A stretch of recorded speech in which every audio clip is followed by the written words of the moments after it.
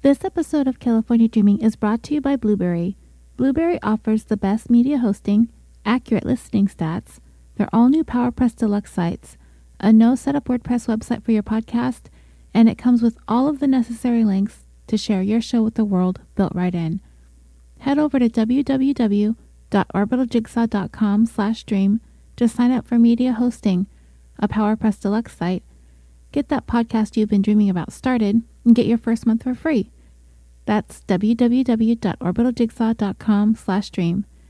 And now, on to the show. Warning: this episode involves content and a discussion involving suicide and related themes. Some of the material is graphic in nature and may not be suitable for all listeners. Listener discretion is strongly advised, particularly if suicide and methods of suicide are sensitive topics. Last week, when we talked about the untimely death of Lana Clarkson, much was made about whether her death was by the hand of Phil Spector or, as he claimed, by her own hand. Just to be clear, I never believed for a second that Lana killed herself. I don't think I outright said that in the last episode, but I don't think I made any secret of the fact that I did not believe Spector's versions of events that morning he shot Lana. There may have been a time when it may have been easier to stage a homicide to appear to be a suicide, but today, it seems as though it would be nearly impossible to do that, to actually kill someone and somehow fool investigators into thinking that the victim had taken their own life. Spector didn't really come that close to fooling the jurors into thinking that Lana shot herself in the mouth, but he did cast enough doubt to cause a mistrial for himself the first time around. And I understand that. That's the way the justice system works, right? Reasonable doubt. Of course, nobody wants to convict someone of a crime if they aren't reasonably sure that they did it, and Spector admittedly had some valid points. His fingerprints and DNA weren't on the weapon. Investigators mishandled some of the evidence, namely the missing tooth and the missing fingernail. There was no DNA of his found under her fingernails, but still, if you really step back and look at the situation, the circumstances surrounding Lana's death, I mean, does anyone really think she went over to Spector's house and decided all of a sudden that she didn't want to live anymore? Really? Who would do that? Just kill herself in a stranger's home? I don't think so. But sometimes, some deaths are truly confounding, like the bonus episode I had earlier in the week, the death of Kendrick Johnson. And by the way, I want to thank Justin again for his help on that case, and thank all of you guys listening for being so gracious and kind with all of your feedback about that episode. But anyway, Kendrick Johnson, there's one that I am really not sure what the heck happened. You would think that in this day and age, with all of the advances in science, that a death like that would have some more definitive answers. I don't know what happened to Kendrick, and everyone has their opinions, but I don't think this case should be that puzzling. Here we are, several years after the fact, still scratching our heads as to what the heck happened to the guy, right? Sadly, I think the chance to fully understand Kendrick's death is gone forever. I don't think, unless somebody comes up with a confession, that we are ever going to know the truth. Was it an accident? Or was it a murder?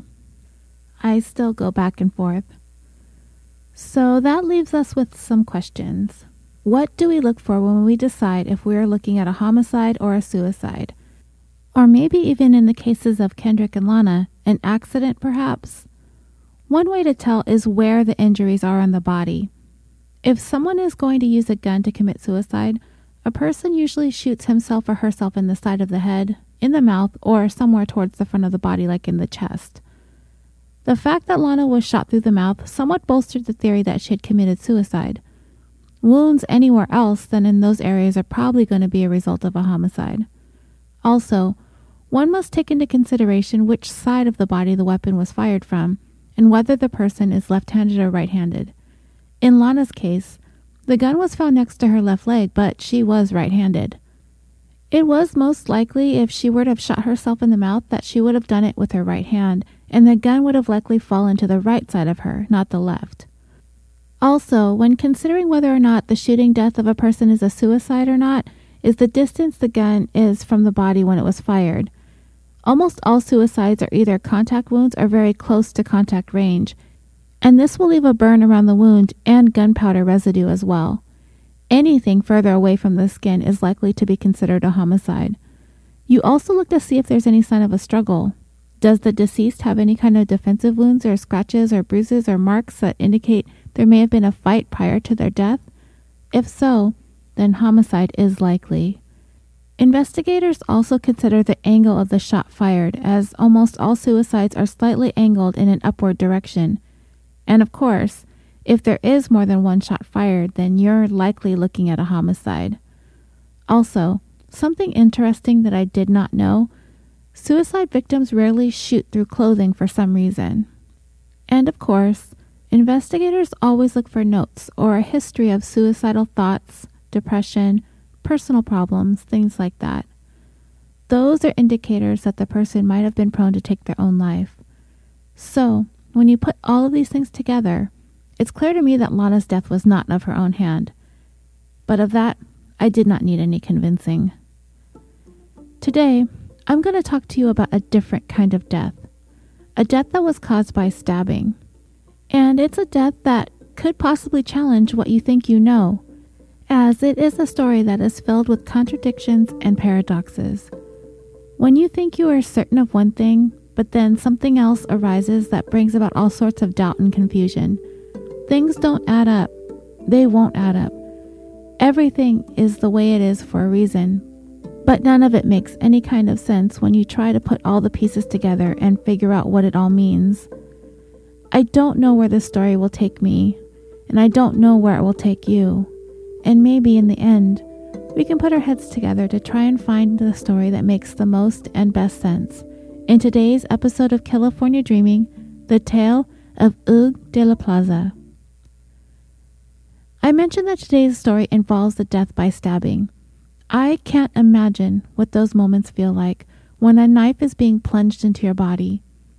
It's a personal type of killing. We've all heard that, right? When somebody stabs somebody else, it's a weapon that involves being in close proximity to the person being stabbed. In contrast to using a gun that enables a person to kill somebody from a distance, knives require very close, very direct contact between the victim and the killer. But what about what we talked about earlier, a little while ago? What if we were trying to determine whether or not a stabbing is a homicide or a suicide? Well, before we delve into this, I think it's worth mentioning that suicide by stabbing is extremely rare. I can't emphasize this enough. Of all the people that make the decision to take their own lives, only a small fraction of those use an instrument to do so by cutting or piercing. And what's more, most of those involve mainly cutting of the wrists, but also, on the rarest of occasions, the cutting of the throat. So with that being said, a stabbing anywhere else on the body, like in the torso or through the heart or something like that, is so rare. But as we contemplate this, we must remember that although rare, it is possible to do. And because it's so rare, if investigators were to come upon a death scene where a person has been stabbed to death, one would think they'd surmise the death is a homicide, right? I mean, who stabs themselves to death? It's probably happened somewhere in the world, but of all the cases we've seen covered over the years on some of our favorite shows, I don't think I can recall a stabbing suicide. And I don't think I've seen a case where a person was stabbed and the killer tried to stage the scene to make it look as though it were a suicide either. It's just that unusual. And investigators look for the telltale signs of a murder when analyzing a stabbing death, right? Certain aspects of the scene tell the story. For example, does the stabbing victim have defensive wounds or cuts on their hands or on their wrists or arms that indicate that he or she attempted to fend off an attacker wielding a knife? It would be a knee-jerk reaction to defend yourself, raise your arms, even attempt to grab at the blade, often causing deep lacerations on the palms of the hands. Defensive wounds are a clear indicator of homicide. Investigators also look at the location of the stab wound, or wounds as it would be, as well as the number of wounds. Homicide by stabbing almost always involves multiple stab wounds. I assume that the reason for this is because, and I don't know this for a fact, but I don't think it's that easy to actually kill somebody by stabbing. Obviously, I don't know this firsthand, but I kind of think people think it's an easy way of killing someone. Just stab, stab, stab, dead. Not so fast. I don't think it's that easy to plunge a knife into a person. I think the person doing the stabbing often underestimates the amount of force and energy it takes to actually stab someone. I also think they underestimate the instinct of the victim to fight for survival. I also think that the person doing the stabbing doesn't really realize how easy it is to injure themselves when you begin to get blood on your hands, and how slippery that blood can be, and how after a few knife plunges, your hand slips down the handle and across the blade, making your ability to continue the assault much less effective. So what ends up happening is a somewhat frenzied attack with a bunch of stab wounds that end up entering the victim's body on their side or on their back as they attempt to flee from the assault. Whereas in the rare case of a suicide by stabbing, there might be multiple cuts, like hesitation wounds, where the person who self-inflicted the injuries is tentative, making some test cuts on their skin to see how much it actually hurts, or working on building up the nerve to actually do this to themselves. And if he or she ends up following through, there is usually one stab wound, and it's likely to be into the chest. It's also been found that if someone chooses the rare method of stabbing to take their own life, that they will very rarely stab through their own clothing. The victim will tend to expose their bare skin before administering the stab wound. If the stabbing occurs through clothing, it's more likely to be a homicide. Also, most, but not all, suicide victims leave a note. And lastly, at the scene of a stabbing, the location of the weapon is imperative. In the case of a suicide, the weapon will always be present at the scene with the victim, and it almost always has the victim's fingerprints on it. In the case of a homicide, the weapon is almost always disposed of by the killer in order to rid the scene of evidence. All of these things we need to keep in mind as I take you through today's story. Hugues de la Plaza came to the United States in 1998 from France to pursue a career as a sound engineer. He ended up in San Francisco, where the opportunities for that line of work were plentiful. He ended up landing a job with Leapfrog, and for any of you out there with children are probably familiar with the company. They design and develop technology-based educational electronic learning products for children, for infants up until around grade school. I didn't really purchase Leapfrog products for my daughter. I found them to be kind of expensive. She had access to them at her preschool, and she got bored with them pretty quickly. But anyway, I digress. So on the evening of June 1st, 2007, Hugues had gone to a bar with some friends from work. He was celebrating a recent promotion at Leapfrog. Remember, Hugues is in a good place right now in life. He was described as having a really fun time that night. He was happy and smiling, cheerful, social, and in a very celebratory mood. He had had a few whiskeys that night, and he was a little bit inebriated, but by all accounts, he was in good spirits. Hugues wasn't in a relationship. He was single, and there is some talk of his love life when looking at the things that were going on around him at this point for him personally. He had been involved in a somewhat long-term relationship with a woman named Melissa Nix. Despite having been broken up, they seemed to have been able to maintain a close friendship. She would describe Hugues as the love of her life, but on this evening, Hugues was not seriously tied down to anyone. He had been described as quite the ladies' man. He enjoyed being a Frenchman in the United States. American women loved his accent, and he used his Frenchness to his advantage when flirting with the ladies. Hugues liked to meet women online, and from the articles I've read about him, I get the feeling he didn't use a great deal of discretion when it came to whom he would go out with. I don't know what all of that really means, or if it's just a bunch of rumors, but I could see that he had a very active dating and social life. And when it came to work, the fact that he was living and working in the tech industry in San Francisco, we could surmise that he was doing quite well for himself, making a good living with a job, by all accounts, he loved doing. And he had just gotten a promotion. Anyone who had anything to say about him would agree, for Oog, life was good.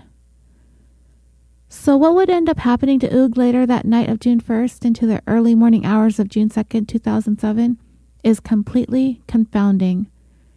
After that evening at the bar with his friends, he left a little bit before closing time. He had made plans with one of them before he left that they would get together the next day to go motorcycle riding.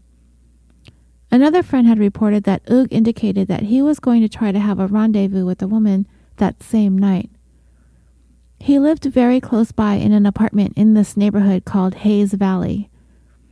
I'm not sure what the neighborhood was like at this time of night, but from some reports I've read, the neighborhood he'd have to walk through might be a little dangerous at that hour. I don't know if he ever felt any concerns or if he had a false sense of security.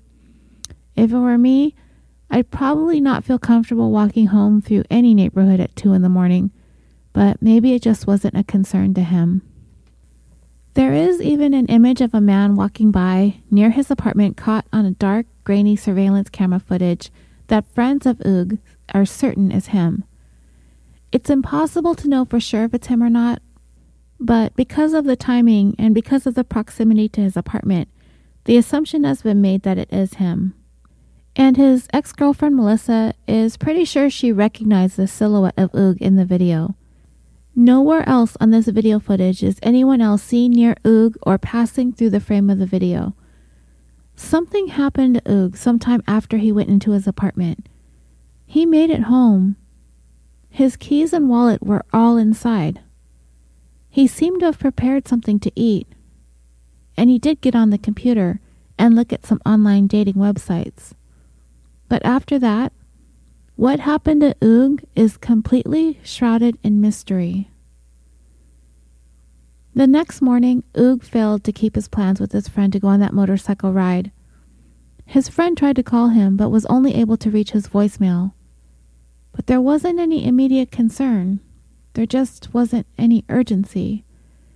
Saturday passed, and Sunday passed. It wasn't until it was back to the Monday grind that his coworkers became alarmed when Oog failed to show up for work. They were not able to get a hold of him, so one of them decided to go over to his apartment and check up on him to see what was going on.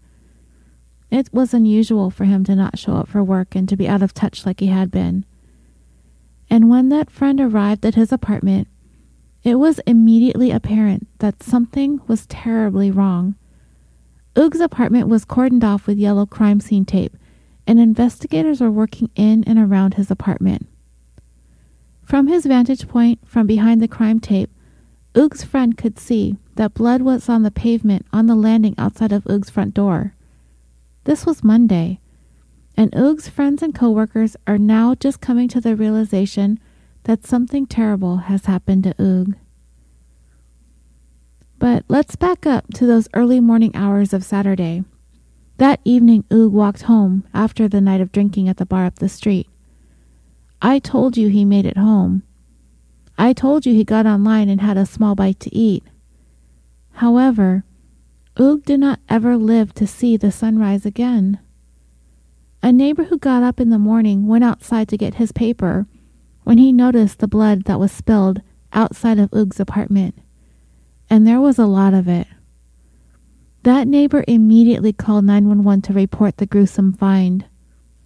Police arrived at the apartment at approximately 8:20 a.m. that Saturday morning. They found that the door had been deadbolted shut, so they had to break it down, and that's when they discovered that Oog was inside, dead. And the entire apartment was covered in blood. First responders on the scene said literally everything had blood on it. Oog's own bloody footprints could be seen throughout the apartment as he walked around bleeding and stepping on the blood, leaving a path as to where he had traveled through the apartment as he bled. His would be the only bloody footprints found inside the apartment. Bloody hand smears were also found along the walls, an indication that Oog was attempting to grasp at something, anything, to try and help himself up. But he slid downwards to the floor, leaving those smears behind. He was found on the ground next to those smeared handprints, his arms still raised up in a reaching kind of way. When the assistant medical examiner arrived at the scene about an hour after the police had found him, it was her first inclination that this was indeed the scene of a homicide. She found him lying face up on the ground in the spot where he died. She could see that he had suffered stab wounds, and these stab wounds, 3 in total, were ones that penetrated his clothing. And remember when I spoke earlier about homicide by stabbing, how those types of wounds are usually made through clothing, whereas any type of self-inflicted wounds, whether it's a gunshot or a stabbing or cutting, is usually done against bare skin? These stabs were through Oog's clothes. But as the assistant medical examiner began looking closely at the scene, there were certain aspects as to the way things were found that she thought were very, very unusual based on her previous experiences at other crime scenes. Firstly, the doors were all deadbolted, locked from the inside. So Oog was locked inside the apartment. Let's talk about the front door because this is where the trail of blood seemed to commence. I told you there was blood on the front landing of the apartment.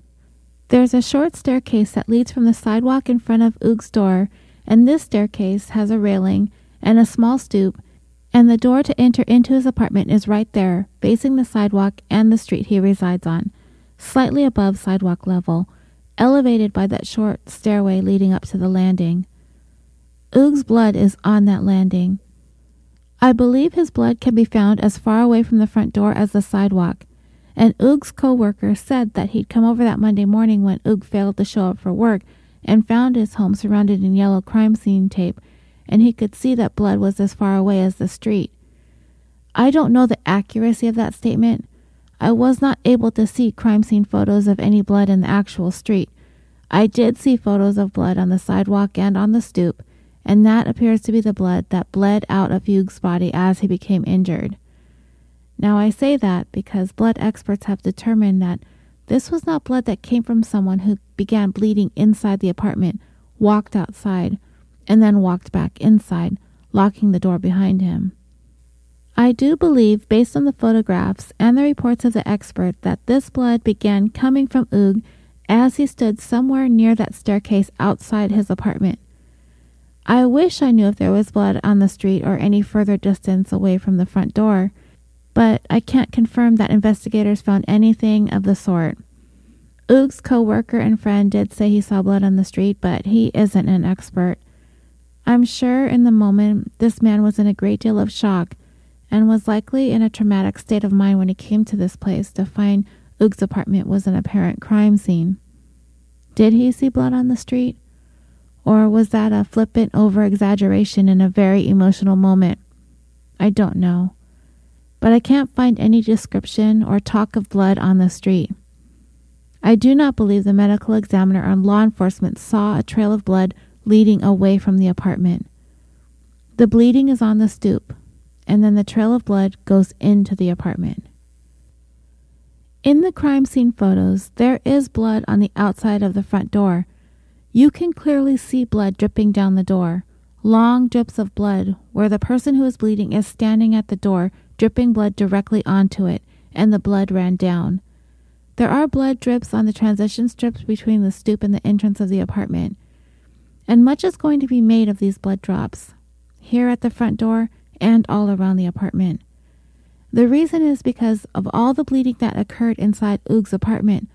All of it came from him as he was moving about his home very slowly, in a way that doesn't suggest any type of panic, fear, or effort to fight or flee or run from anything or anyone.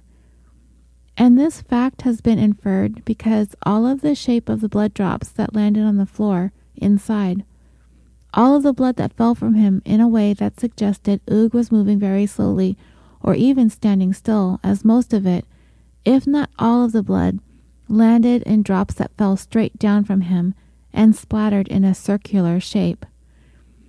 If the blood had any type of elliptical shape, this would have been an indication that he'd been moving fast, running, or perhaps fighting, casting off blood that would have resulted in a more elongated shape as it were to hit the floor. Okay, so that, based on this blood evidence, told investigators whatever Oog was doing as he was bleeding inside his home, he was not in a panic or in a fight, and that cannot be disputed. But once I describe the nature of his actual stab wounds, you might be very quickly to come to the conclusion that it simply wasn't physiologically possible for Oog to move quickly, as he was in the process of bleeding to death. How fast is one able to move when having suffered the kinds of injuries he'd suffered? And I'll get to his injuries in just a little bit. Despite the blood evidence showing a slow-moving yet dying Oog, the scene has some signs that, upon first glance, appear that some kind of struggle ensued inside the apartment. His television was knocked over, kind of landed on its side from where it had been sitting atop a small entertainment center. There was broken glass in the living room area, but I could not find where this broken glass came from. The reports didn't say that it was a broken window, but it was on the ground and in the living room. It could have been from a picture frame or a drinking glass, something that got knocked over onto the ground and broken. Also, when Oog's body was finally moved from the spot where he came to rest and died, investigators found his watch underneath him. His watch was broken, as though it had been torn from his wrist and landed underneath him.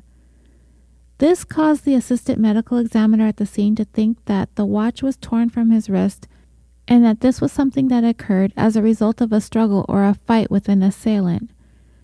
But this is a complete contradiction of what the blood evidence indicates. No signs of any struggle at all. But it was there, a watch, and it was torn off. You can see it clearly in crime scene photos that the band is still buckled together, but it had been forcibly separated where it connects to the actual face of the watch. So, definitely broken, definitely forcibly removed from his wrist. And not only that, his watch did in fact contain traces of unknown DNA, but that evidence would not be found by the San Francisco investigators. And I will talk more about that a little bit later. Now, if you were to look at the crime scene photos, you will find that the place is literally covered in blood. I mean, Oog moved around the apartment bleeding over everything, and all of it is that slow velocity blood dripping.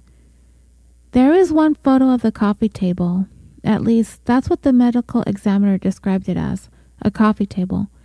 But based on the photograph itself, I can't tell where in the apartment the table is. I can't see its proximity to the sofa. However, it does look like a table that's only no more than a couple of feet in height. On it, you can see Oog's laptop, and it is covered in blood, with blood drops and blood smears. What is strange is that there does not appear to be any blood on the table that the laptop is sitting on. What this particular photo seems to indicate to me is that at some point, Oog was handling his laptop while he was bleeding. And that's what he was doing when he arrived home from the bar that evening. And I will talk about the timing of events of that night in a little bit as well. He had been on his computer perusing some dating websites. He had taken his computer from where it normally sits at a desk and seemed to have brought it over where it was found on that coffee table. Then Oog at some point somehow became stabbed, mortally wounded, and blood ended up smeared and dropped on his computer. It was sitting on the coffee table with seemingly no other blood around it. And next to his computer, also sitting on this coffee table, is Oog's cell phone, completely untouched. No blood around it, no blood on it. No attempts to reach for it. It is exactly where Oog left it the last time he handled it. And the last time he handled his cell phone, he was not bleeding. So what does this mean? It is such an eerie photo to look at. I've watched news stories where victims have reached for their phone, and I'm sure you have as well. We've found victims near their phones in their final attempts to call for help. We've seen phones in their hands or near their bodies, off their hooks, if they've been landlines, even with blood found on the 9 and on the 1 buttons, as an attempt to call emergency services had been made. But not Oog's phone. Not one speck of blood on his cell phone. But there's blood all over that computer next to it. It's strange, right? Investigators found it to be strange too. And what this said to them was Oog did not try to call for help. He was dying. He was slowly traversing the apartment, bleeding to death, seemingly reaching for things to grasp onto in doing so, but he never attempted to reach for his cell phone to call 911. But for me, I don't quite see it that way. Yes, as I've said, we know victims try to reach for their phones, but we can't possibly know how or what Oog was thinking or feeling as he struggled for life in his last moments in that apartment.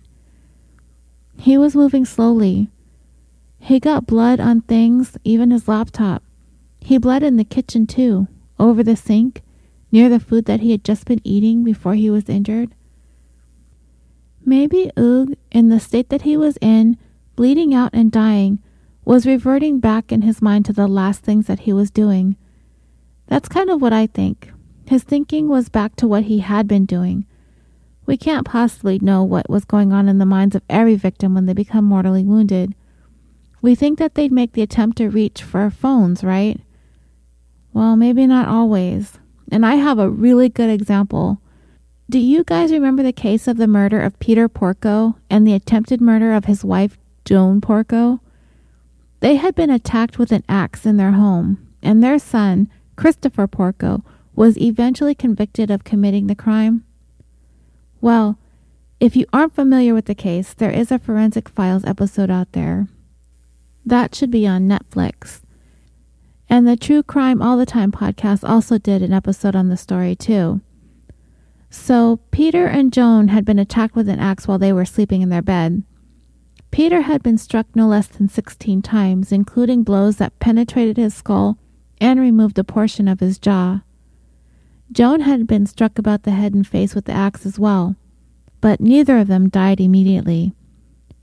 Peter Porco actually got up from bed and began his day as he typically did.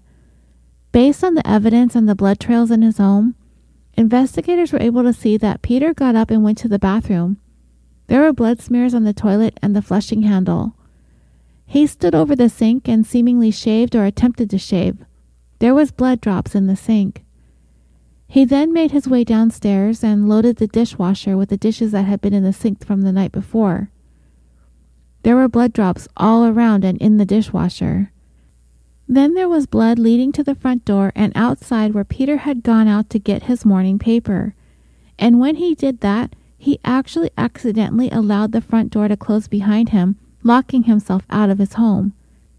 But he still had enough higher brain function going on to remember where he kept his spare key hidden on the porch, allowing him to unlock the door and let himself back in. Peter Porco did eventually pass away in the foyer of his home near the entrance, after he'd let himself back in from getting his morning paper. So my point is that this is an example of someone who'd been mortally wounded who continued to go on about their day as if they seemingly didn't realize how damaged their body actually was. Peter Porco's injuries were obviously different, as he did not die quite as quickly as Oog did, and Oog had a massive injury to a vital artery, and I will get to those details. Peter had axe wounds to the head, which didn't cause him to bleed to death quickly, but caused him to die slowly, with still some obvious brain function working somewhat normally. And this is what I kind of think was going on in Oog's mind. I think it's possible that some part of his brain was still going back to the activities he had been involved in prior to being injured, but at the same time, or in very short succession, began to slowly struggle with surviving the wounds he had suffered. I don't think he lived nearly as long as Peter Porco did. I think it all happened very fast, and death came to Oog very, very quickly. And this is where the thinking and the theories as to what happened to Oog de la Plaza begin to shift for some involved in the investigation into his death. What did these aspects of the scene mean to them? What did it mean that Oog wasn't in a life or death struggle about the apartment? What did it mean that he moved slowly, bleeding out as he did, with no apparent sense of urgency or panic in the moment?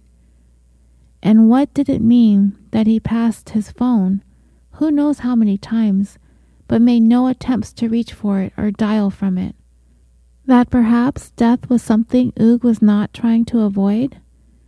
That maybe he didn't want or feel the desire to save himself? He did not want to call anyone for help? This would be the conclusion investigators were beginning to arrive at in their attempts to interpret the death scene. As they really began to take in what the crime scene inside and outside of Oog's apartment was telling them, investigators began to speculate that Oog was the only individual present at the time of the stabbing. Let's try and wrap our minds around that for a moment. Based on a couple of factors at the crime scene, they began to come to the conclusion that Oog was alone when he was stabbed, when he began bleeding, when he crisscrossed his apartment, and when he died. And there are 4 main reasons for this.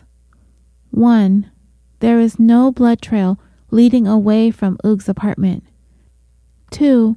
There is nobody else seen in the surveillance video that captured those images of Oog headed towards his apartment as he made his way home from the bar.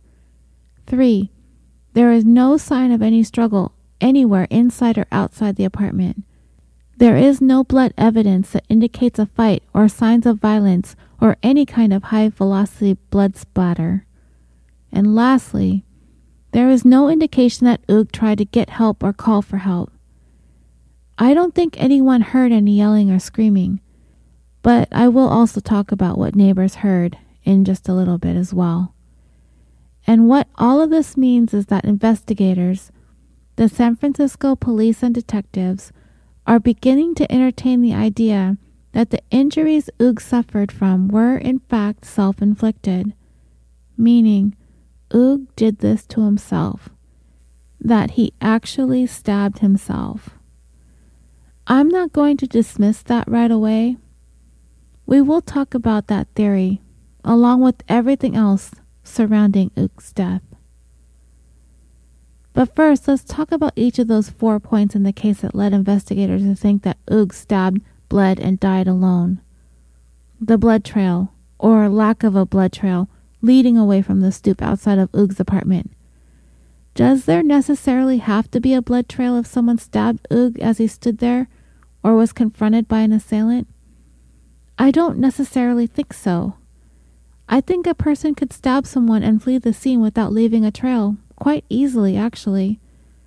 There are so many variables and unknowns when it comes to a stabbing event such as this one. If Oog were to have been stabbed by someone and that someone fled, who's to say that person didn't tuck the knife away in their coat or into a pocket or even into a bag? I mean, if you're going to stab someone and you actually pull it off, are you going to want to be seen fleeing away from the scene with a bloody knife in hand, dripping the victim's blood along the way as you go? And in a report I watched about the case, the lead detective suggested that it is not uncommon for an assailant to injure himself or herself when administering stab wounds to a victim. Okay, yeah, I get it. We've seen that plenty of times, right? I'd even touched on it in the beginning of this episode that when a person stabs someone multiple times, blood often begins getting onto not only the blade of the knife, but also the handle and the hand of the person wielding the knife. This causes it to become very slippery, and this can cause the hand of the person holding the knife to slide down the handle and across the blade, causing injury to the assailant.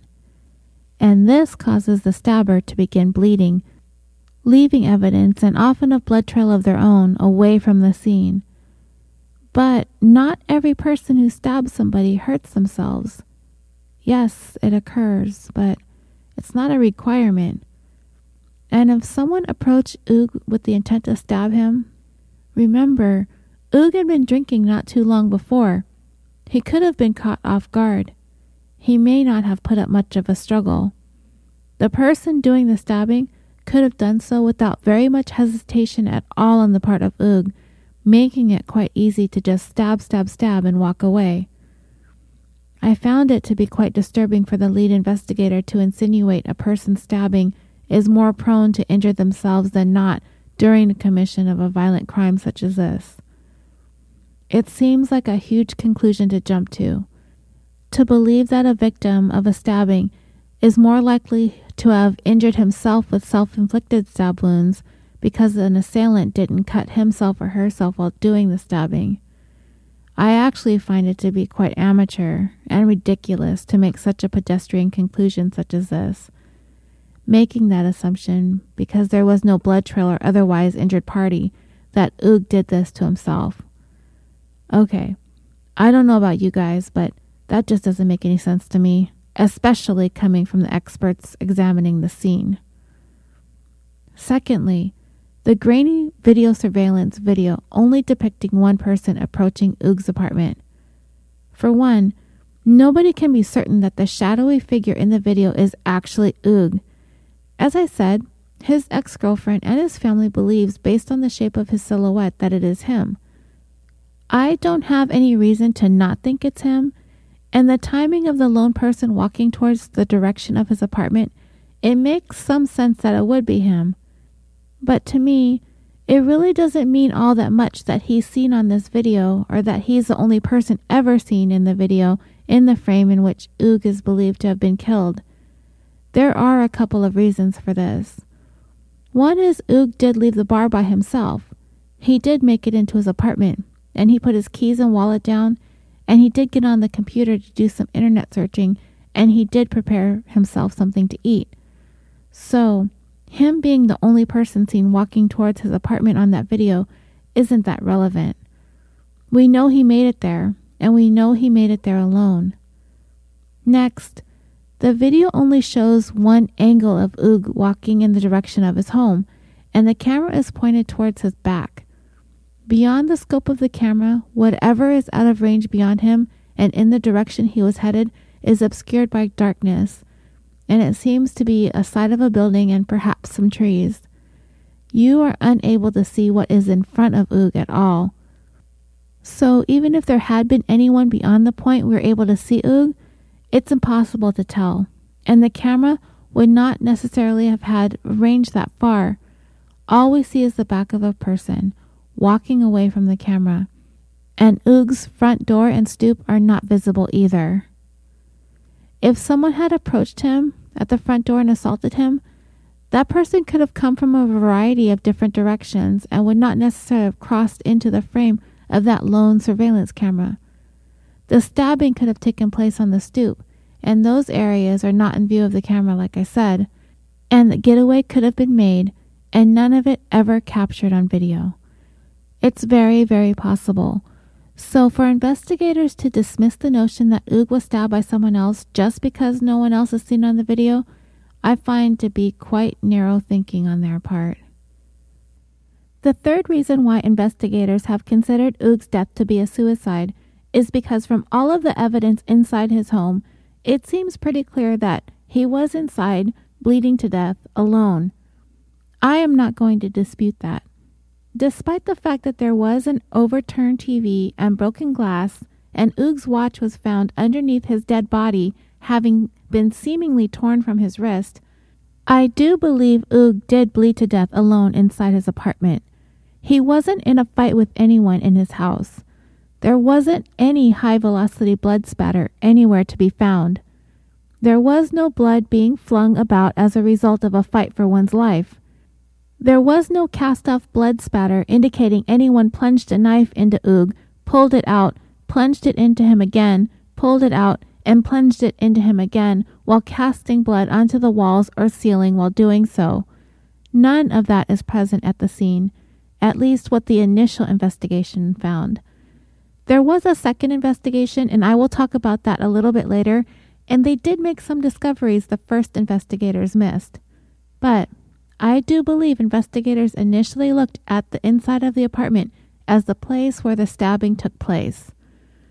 I don't think they considered the stabbing having occurred outside on the stoop, and I'm not quite sure why they didn't take the possibility of that scenario into consideration at the time Oog's body was discovered. But then again, that might be conjecture on my part. I'm thinking that they focused on what they were seeing inside, looking for that fight or that struggle that would have caused the TV to tip over and the glass to break and the watch to be ripped off from his wrist. I think they jumped to the conclusion that the stabbing occurred inside the apartment, and when the blood evidence was such that it appeared only one person was present at the scene, they raised the theory that Oog must have stabbed himself. And it wasn't just the detectives, it was the crime scene specialists and the medical examiner too. It feels like they all narrowed their focus early on and geared the investigation to confirm their thinking. And the fourth reason San Francisco investigators came to the conclusion that Oog's death possibly or likely was a suicide was because he apparently made no attempt to call for help for himself. He didn't reach for his cell phone or a landline if there was one at his apartment. Investigators checked call records, and there was never a call for emergency services to his address. And they found this to be unusual because it looked as though he walked around his apartment a lot. It looked like he was reaching for things, like he was attempting to steady himself or try to pull himself up, but all the while he was moving in a cumbersome manner based on what I had talked about earlier, the way the blood dropped onto the floor. So, if he was roaming around, purportedly in an attempt to steady himself or to look around for something, why wouldn't he grab his phone? Honestly, I don't think Oog was capable of that type of thinking. He was losing blood quickly, and I will talk more about that when I get to his injuries, but I don't think that it was like the scenario I described a little while ago with Peter Porco walking around his house going about his usual routine before he finally succumbed to his injuries. I think Oog had a few seconds of clarity, and I want to say it was enough to lead him back into his home and lock the door behind him. That was it. I think he went into shock quickly due to the massive blood loss and was aimlessly wandering around the apartment until he finally came to rest on the floor and died. And in his wanderings, I believed he stepped in his own blood. He had his shoes on, which indicates to me that he purposely went outside. I don't know if they were his house shoes or slippers. I really couldn't tell from the bloody footprints, but they looked like the soles of shoes, not slippers. And again, I will get into that when I tell you my theory of what happened that night.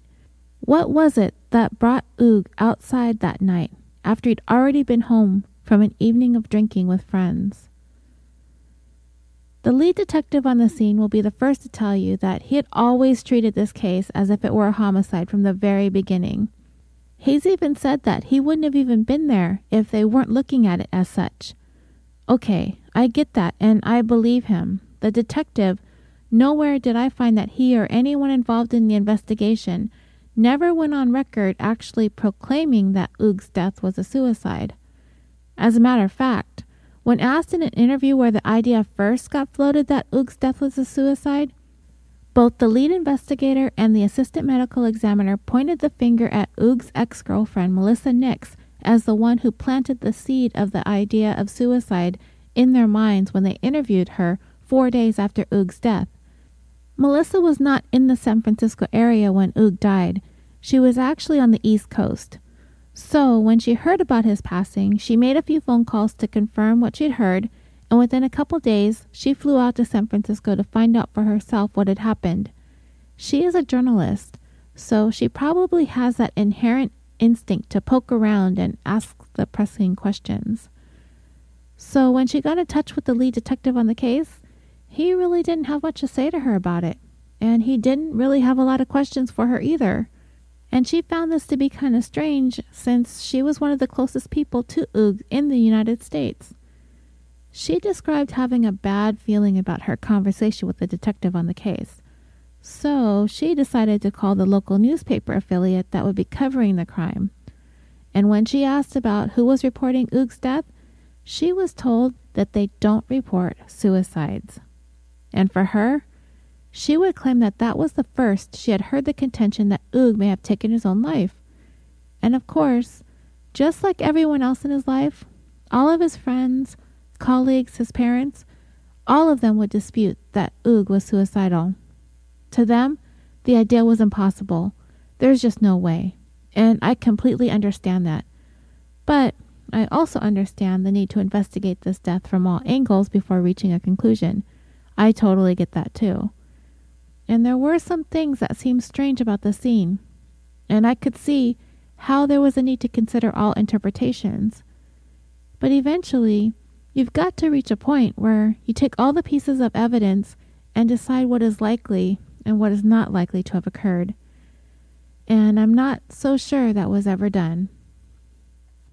The assistant medical examiner in an interview I read referred to the police interview that Melissa Nix gave to the lead detective on the case. And she would point out in that interview that it was indeed Melissa that first floated the idea of suicide. And sadly, it appears that that's what had actually happened when she spoke to police. We don't have full access to that interview she gave, but at some point, she did mention that Oog had a vested interest in Japanese culture. And this also included an interest in Japanese swords and samurais and movies related as such. So she asked the detective if he thought that the stabbing to Oog's abdomen was a hara-kiri. This seemed to be a strange thing to bring up. I don't know what the detective was saying or asking that may have prompted her to ask that question, but she asked it. And the detectives would then say it was she that first insinuated that Oog may have committed suicide by hara-kiri, not them. She would say that they were asking her leading questions, and it was something that she asked perhaps without thinking of the implications of what she was telling police. So real quick, what is hara-kiri? I understood the essence of what Melissa was asking when she said this, that it was some sort of Japanese-style, self-inflicted stabbing to the torso. But I wanted to know a little bit more. Hara-kiri translates from the Japanese as abdomen or belly cutting, and it is defined as a ritualistic type of suicide by disembowelment, and had been something originally practiced by samurais. But other non-samurai Japanese people would also practice this form of suicide, and that it is meant to be a way of re-establishing their honor or the honor of their families. So a samurai would use the practice of hara-kiri if they were at risk of being captured by one's enemy or possibly subjected to torture. They would voluntarily slice into their abdomen to kill themselves rather than being taken captive. Hara-kiri is also a form of capital punishment for a samurai who's committed a serious crime. Dying by hara-kiri is done like a ceremony and done in front of spectators in order to restore their dignity. I'll warn you that this next part is kind of graphic. But what they are said to have to do is plunge a short blade into their own abdomen and then bring it from left to right, effectively opening the abdomen. If it's done properly, it will cut deep enough to sever the descending aorta, which will cause rapid and massive blood loss, followed by a quick death. Okay, so I find it odd that Melissa would ask this question. Why would her mind go to a ritualistic honor suicide? I don't know Oog, but it seems like a strange thought to have about him. If I were to know someone who was ever contemplating suicide, I'm not sure the first place I'd go would be an honor suicide for disgracing oneself or one's family. It's a weird thought, but the fact that the police and the medical examiner took her words and ran with it is even stranger.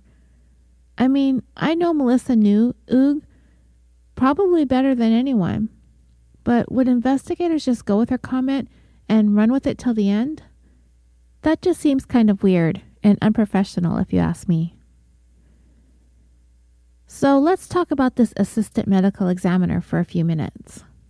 I watched an interview with her, and she comes across really well, and I appreciated the things that she had to say. I really felt like she took what she was seeing at the scene and put a great deal of thought into her observations, but I think some of her opinions may have been swayed by the lead detective, and I'll touch on that more towards the end of the story. It was a very confounding scene. There were so many contradictions.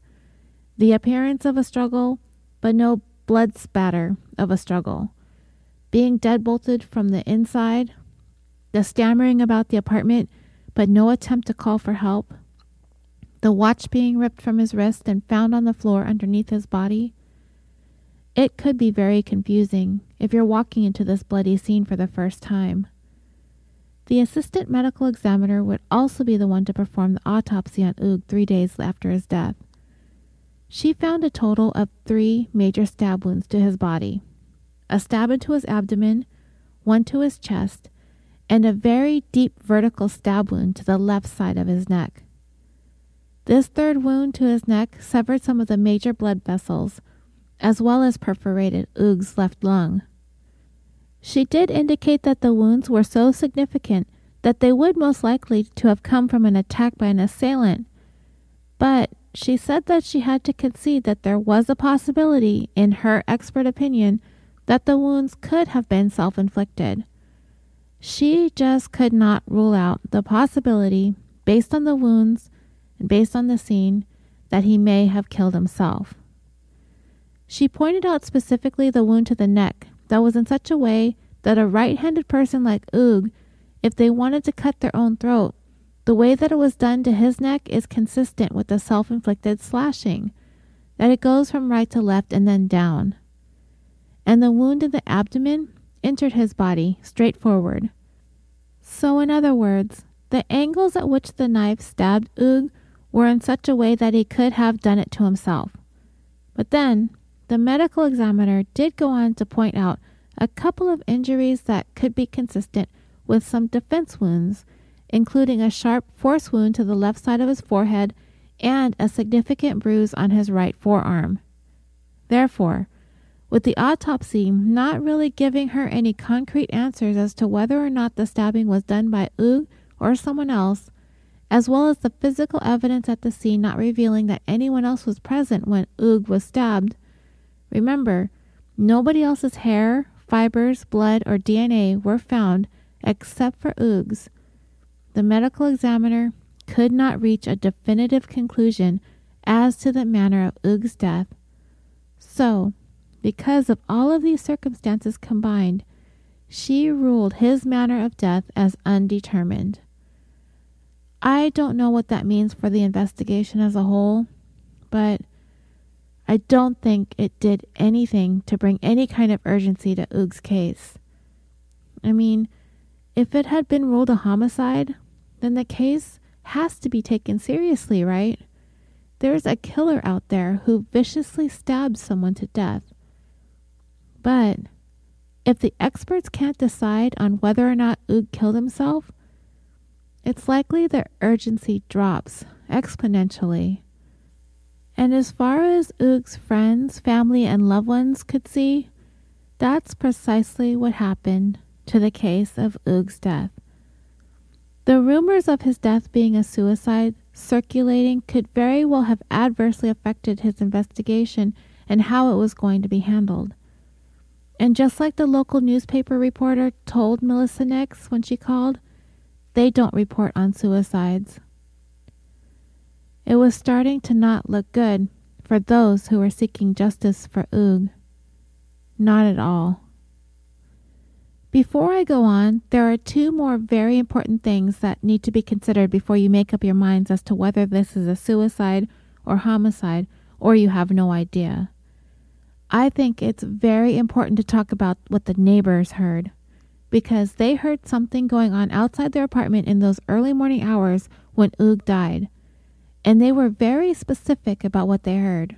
And I think of all the things investigators took into account, this was probably one of the things they seemed to not take into consideration very seriously. Okay, so a few hours after Oog's body was found, the lead detective on the case spoke to his neighbors, a couple who lived in the apartment right next door. If you look at pictures of the crime scene, you will see that the landing has 3 doors that lead to 3 different apartments. That's how close in proximity these neighbors are. They told the detective that at 2:38 a.m. in the morning, they were both awakened by some kind of disturbance just outside their window, along with a kind of a loud thud. They also said that they heard a sound like someone opening the door. Then after a little bit of time had passed, they heard the door open and close again. And then they heard the sound of someone running down some stairs. And then they heard the sound of someone loudly sitting down or a thud or falling down. All of this was very loud, as they could hear it through their wall. I don't know what you guys make of all of this noise after 2:38 in the morning, but based on the timing, the fact that Oog left the bar a little bit before closing time around 1:50 in the morning, and the fact that he's purportedly seen in that grainy video around 2:06 in the morning, and then he got home, and then he fixed some food, and then he got online, 2:38 a.m. to begin hearing the disturbance outside their windows seems to line up with the timing of everything. And I'll refer back to these neighbors' account when I give you my theory on what happened to Oog that morning. The second big huge thing about this case that needs to be mentioned is the murder weapon. More specifically, there is no murder weapon. None. Oog was stabbed and there is no bloody knife found anywhere in, out, or around his apartment. So, if you want to entertain the homicide theory, then this is easily explained. Somebody attacked Oog, stabbed him, fled the scene, and took the knife with them. Most killers who stab do take the knife with them in order to conceal evidence, as well as not leave evidence behind. A knife to be traced to them, fingerprints, DNA, possible blood if they injured themselves while stabbing the victim. It's uncommon for weapons to be left behind in cases like this in general. So, the knife not being there, if we believe Oog was murdered, makes total sense. But what if we were to entertain the suicide theory? Where the heck is the knife? Oog mortally wounds himself, slicing through his massive neck vessels, and in a minute or two bleeds out and dies in his home, and no bloody knife is found on, near, or around him anywhere. For me, this just about eliminates the possibility of suicide right off the bat. There's got to be a weapon nearby. Always, right? Well, if you're the San Francisco police and you want to push the suicide theory, if you want to make the pieces of the puzzle fit, you're going to find a way to try and make sense of the inexplicable. So, in order to explain away the lack of a weapon on the scene, the investigators came up with a couple of possible scenarios. First, they did find 3 steak knives in Oog's kitchen, and one of them was in the sink, and the other seemed placed on or near some bowls where he might have been preparing some food or cutting something up to eat. These knives were in plain sight, on the counter. None of them had blood on them, at least not any visible blood. But the knives were taken in for further processing, and there was absolutely no trace of Oog's blood found on any of those knives. So, after not having found any traces of blood on those knives, investigators needed to come up with some kind of plausible theory in order to explain away this evidence, or lack thereof, as it were. And they came up with a couple of doozies to support the notion that Oog committed suicide. They suggested perhaps that after Oog stabbed himself and inflicted those mortal wounds to his neck and chest and abdomen, that he may have went back into the kitchen and washed the knife off and put it back in its place. Now, I wasn't there, okay, so I suppose anything is possible. And I keep saying that in the story, anything is possible. But I find it difficult to believe that Oog would have been physically capable of completely washing all traces of blood evidence off of a knife that he would have used to stab himself. Based on the severity of the wound to his neck, it's believed that he would have expired in under 2 minutes, and that's being generous. They're saying that Oog, traversing his apartment with blood pouring out of the wound of his neck, spilling all over his apartment, somehow managed to do what no other criminal has ever been able to do before, and remove every single speck of blood evidence on a weapon used to stab himself? I'm not buying it. And wait, this gets better. Another theory investigators lobbed out there to explain the lack of a murder weapon is that perhaps Oog opened the front door or a window and somehow, remember with the mortal neck wound, tossed the knife far enough away that investigators scouring the scene the next day were unable to find it, or that maybe Oog buried the knife someplace nearby where it was never recovered.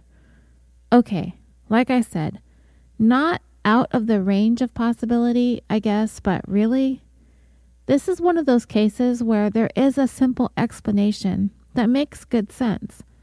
But because the waters have been muddied by those investigating Oog's death, they have to reach beyond the realm of what's reasonable in order to explain things that don't really need explaining. Like, the knife used to stab Oog is not at the scene, probably because the person who stabbed him fled with it. Seems reasonable to me anyway. I also wanted to take a moment and talk about motive, both aspects of it, a motive for homicide and a motive for suicide. Putting all the other evidence and minutiae aside, let's start with suicide. Did it seem Oog had a reason to want to end his life? I kind of touched on this in the beginning. Of course, I didn't know Oog, and you can only go by what his friends and family have to say about him. And nobody would believe for a moment that Oog was in a place where he wanted to end his life. He had a great job. He had money in the bank. He had just celebrated a promotion at work. He was single, but he appeared to be living the single life to the fullest, by which I mean he was actively dating and dating multiple women. And this might actually play into some of the theories surrounding his death, which I'll talk about in a minute. He had plans to go motorcycle riding the next day. He was the only child of parents whom he seemed to have a great relationship with. He didn't leave a note. He didn't have any drugs in his system at all that may have led him to do something he normally wouldn't have done. Yes, Oog's autopsy toxicology report was negative across the board for all drugs. Nothing about that night or anything leading up to that night would have been an indicator that Oog was depressed or sad or suicidal in any way. But the experts do acknowledge that it is possible for one to decide on a whim or seemingly out of nowhere to kill themselves. It's not unheard of, but is this a thing Oog would have done? I can't know for sure, but it really doesn't seem like it. And what about the motive for homicide? Let's talk about some common motives to kill. Money, greed, revenge, jealousy, anger.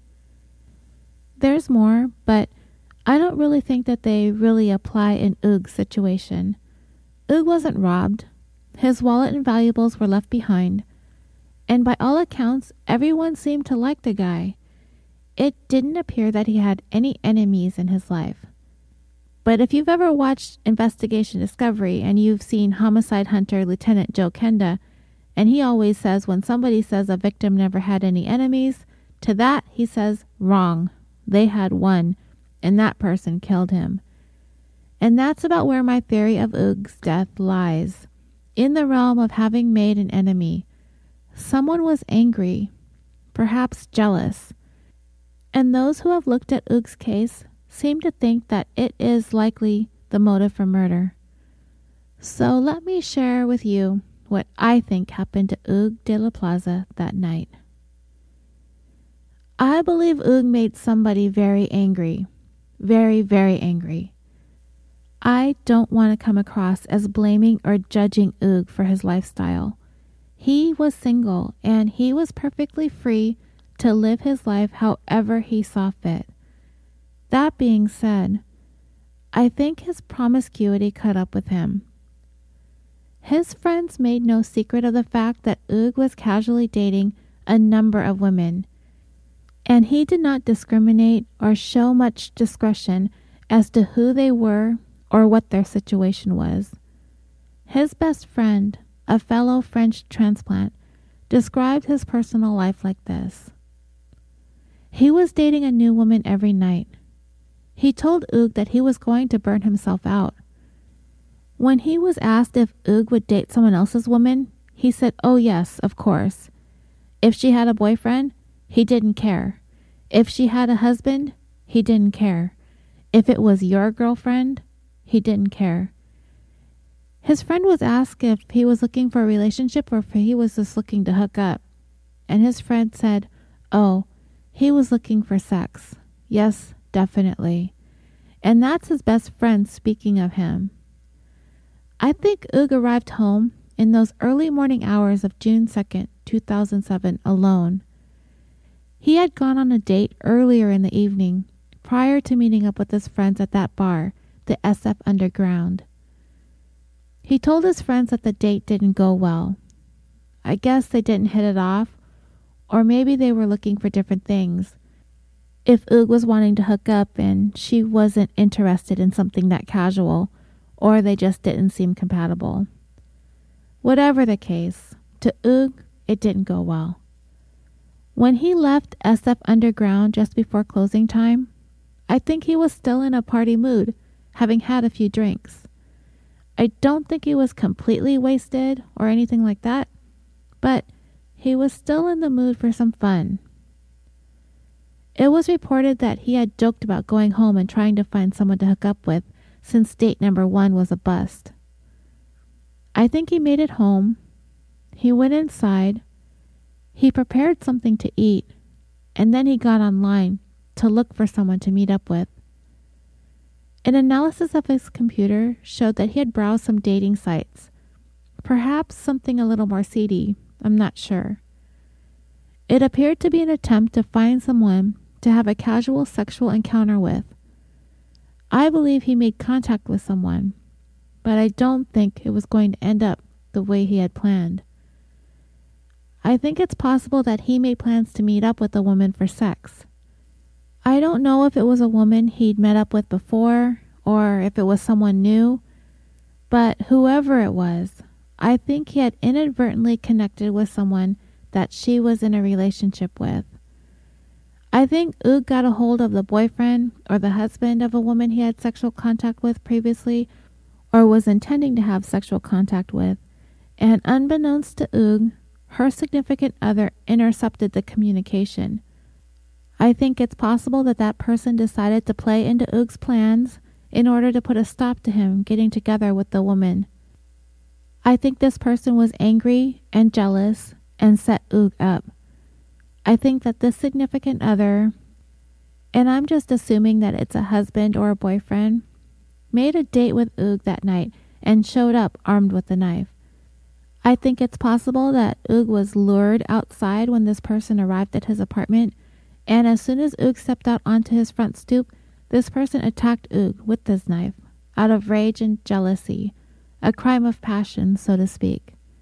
And it is possible that it could have very well been one of the women he had been dating that did this to him. Either scenario could fit into this theory of mine. I think this attacker stuck Oog in the abdomen first, and this caused him to double over. Then I think the next 2 stab wounds were inflicted when Oog was bent over from the initial stab wound, once in the chest and the last stab into the neck, which caused all of that blood to begin flowing onto the steps and onto the railing.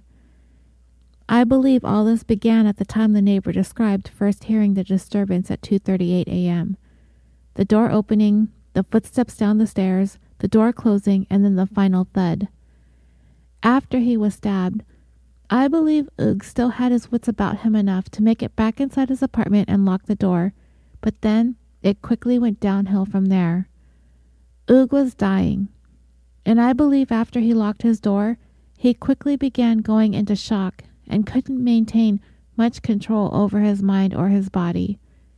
I don't think he had the capacity to reach for his phone. I think he stumbled around his apartment, knocking over his TV, breaking the glass, and accidentally ripping the watch from his own wrist. I believe he slowly writhed around his apartment until he finally died on the floor next to the wall where his bloody handprints smeared downward and he came to rest. I don't think he had the capacity to cry out or scream for help because of the wounds to his neck. I believe he died quickly and quietly and alone. I have also entertained the possibility that Oog was attacked by someone who saw him walking alone in the neighborhood and maybe watched him walk into his apartment and wanted to try and rob him. But I don't know. We know Oog made it inside to his place. Something must have brought him back outside. Would he randomly answer a knock at the door and step outside unless he was expecting someone? I don't know. I do think he was expecting a visitor. That's why I lean towards the theory that he invited someone over for a rendezvous and it went terribly wrong. But because the San Francisco police decided seemingly early on that Oog likely committed suicide, they didn't investigate his computer or his phone records. Those were leads that could have been looked at, but they weren't. They never found out what Oog had planned that night, or if he was expecting anyone. As you can imagine, Oog's family and friends were left very dissatisfied with the investigation. I'm not sure why San Francisco police settled on the possibility of this being a suicide. I'm certain this impacted how they were going to move forward on the case. I don't want to by any means bash the police. I have much respect for the work that they do. But I did hear a report that at the time Oog died, the San Francisco Police Department was overwhelmed with an inordinate number of homicides. Is it possible that they just didn't have the resources to give Oog's case the proper investigation it required? I think that might be part of it. I also heard the possibility that maybe the police department didn't really take Oog's death that seriously because he was from a foreign country and he didn't have any immediate family in the area, and that maybe they could try to rule out homicide in Oog's case and this would quietly go away. That didn't happen either, as Oog's parents were not going to let his death be swept under the rug. 8 days after Oog's death, and being deeply dissatisfied with the San Francisco police investigation, Oog's dad, Francois, hired a private investigator to take another look at the case. He too became convinced very quickly that Oog was murdered. He felt Oog lived in a very shady area, especially at night, and that Oog walking home at that time of night, it would be quite dangerous. So, whether it was someone Oog was expecting or someone who randomly showed up at his doorstep, he opened his door to his attacker. The private investigator did look at the angry lover angle, but he wasn't really able to uncover anyone Oog may have dated that would have had it in for him or anyone connected to someone that Oog dated. I don't know though, from the sounds of it, Oog had quite the prolific love life. And when you have a pool of suspects, it could be very easy for someone to fall through the cracks of the investigation. If Oog was casually seeing women, and a lot of them for that matter, would it even be possible to track them all down? Probably not. The last straw for Francois and his private investigator was when the lead detective told him that he wouldn't be surprised if Oog picked up some psychotic drugs on his way home from the bar that night from some drug dealers on the street, got super high, and irrationally stabbed himself. I've already told you that Oog's toxicology was clear. So Francois requested that the French investigators come to the United States and help with the son's case. And that is exactly what happened. I kind of think it makes the San Francisco police look kind of inept, and I don't really think they had a choice in the matter. The French authorities and the French government felt the need to come to the aid of the De La Plaza family. They simply didn't think enough was being done for Oog, and I can't say that I don't agree. I don't feel like the San Francisco police had any malicious intentions. I just think their resources were stretched thin. And the French authorities did uncover some things that the San Francisco police did overlook. One thing the French investigators discovered was that there was unknown DNA on Oog's watch band, the one that was found broken underneath him. Maybe that was something that should not have been overlooked, but I don't know how much that really adds to the case. We don't know if the watch was on Oog's wrist when he died. Yes, it was broken, but it could have been broken previously and knocked onto the ground while Oog was struggling for his life. I don't know if anyone has said that they saw their watch on his wrist when he was at the bar earlier in the night. And if he was wearing it and out socializing and interacting with people, hugging friends or in close proximity to others, it is possible for DNA to be transferred onto his watch through casual contact too. But it could very well be the DNA of the person who wielded a knife at him. Oog raised his arm up to block an attack, and the person came in contact with his watch, leaving behind his genetic marker. As it stands, the DNA remains unidentified. And in their final report, when they were done going over Oog's death, the French investigators ruled it a homicide. A year and a half after Oog died, his father offered a $100,000 reward for information leading to Oog's killer. Oog's ex-girlfriend has spearheaded marches demanding justice for Oog. His family and friends have held vigils in his memory. Melissa Nix has also had the Office of Citizens' Complaints review the investigation by the San Francisco Police Department, as she has accused them of neglecting their duties when working on Oog's case. A year and a half later, she did get a report back from her complaint that they did find several policy failures on the part of the police department, the crime lab, and the medical examiner's office. In 2009, the city of San Francisco got a new police chief, and when he took over, he did make Oog's case a priority.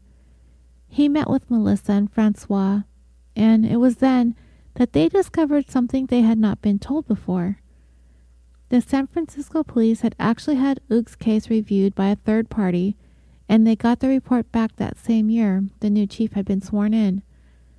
The independent medical examiner from nearby Marin County, California, ruled Oog's death a homicide.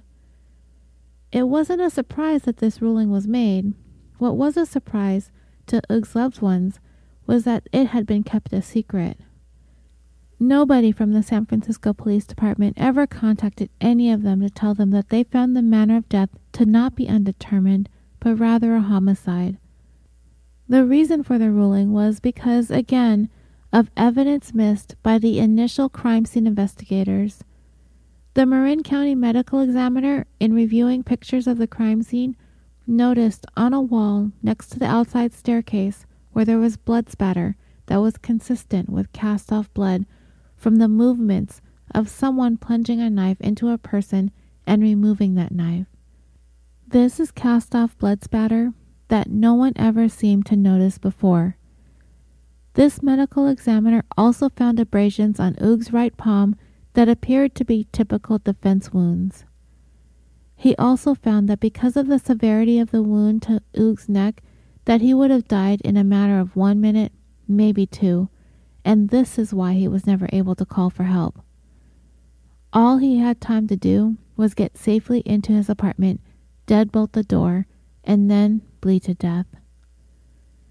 However, the original medical examiner on the case, no matter how many other experts come forward and rule Oog's death a homicide, short of someone coming forward and confessing to the thing, she's sticking to her original ruling of undetermined.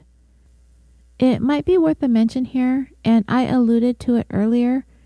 I don't know exactly how much after Oog's death, but sometime later, it was discovered that the medical examiner who conducted Oog's autopsy and the lead detective on the case were involved in a romantic relationship, and that in some unrelated cases that they'd worked on in the past, the fact that they were in a relationship affected her rulings on causes and manners of death.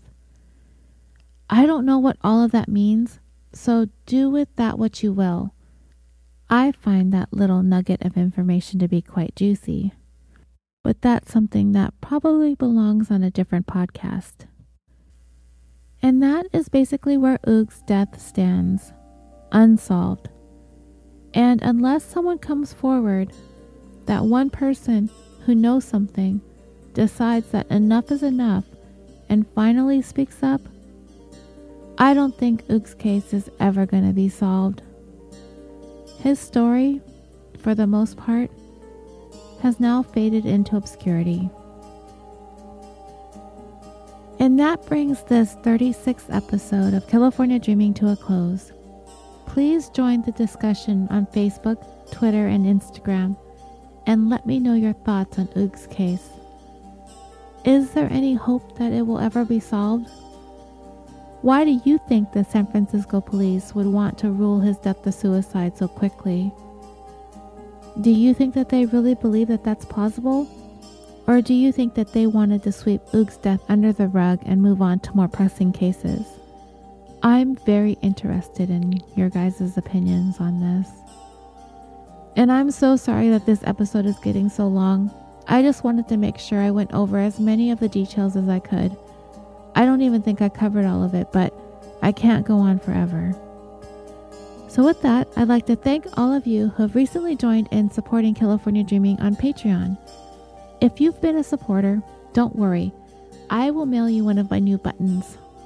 And for all new supporters, you will get one too, along with all of the other perks that I've given out. For as little as $1 a month, you can gain access to exclusive content, sometimes an early release, and of course, all of the giveaways that I have for you guys. So if you love this show and you want to see it grow, maybe someday I'll be able to do this full time, then visit the Patreon page. There are tiers and levels for everyone. Also, I have a Twitter giveaway thing that I'm doing right now. I believe the tweet is pinned to the top of my page. All you have to do is retweet that pinned tweet to be entered into my drawing I'm having on March 31st, which will be the 25th anniversary of the death of actor and California native Brandon Lee. I have a Patreon episode about his life, career, and untimely death, which I will be releasing at midnight on the 31st of March for everyone to have access to. And I will announce the winner of my Twitter drawing for a gift from me, so don't forget to retweet. California Dreaming has found a home on the Orbital Jigsaw Network. We have joined forces with an amazing group of podcast shows and hosts, including The Concession Stand, Busted Wide Open, Super Nerds UK, The Dirty Bits, Historium, Is This Adulting, 41 and Film Roast. You can find all of us on www.orbitaljigsaw.com. And guess what? We've also launched the Orbital Jigsaw Podience Facebook group. All of us from Orbital Jigsaw are there, along with a bunch of other hosts from some of your favorite shows and some of our biggest and best podcast listeners and fans.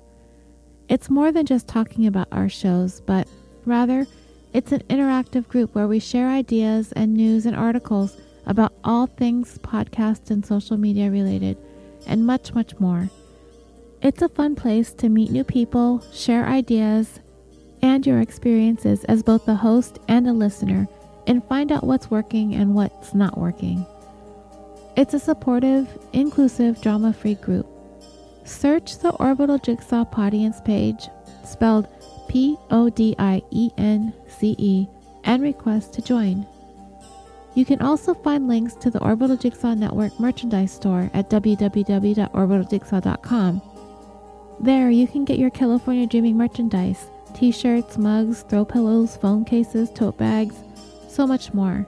And every single purchase supports the creation of this show. And really quickly before I let you guys go, I want to give a big huge thank you to the people who jumped in on Patreon at the higher levels. Beth, Darren, and Randy. Thank you all so much for your support. Your generosity means everything to me. And thank you again for listening. And until next time, sweet dreams.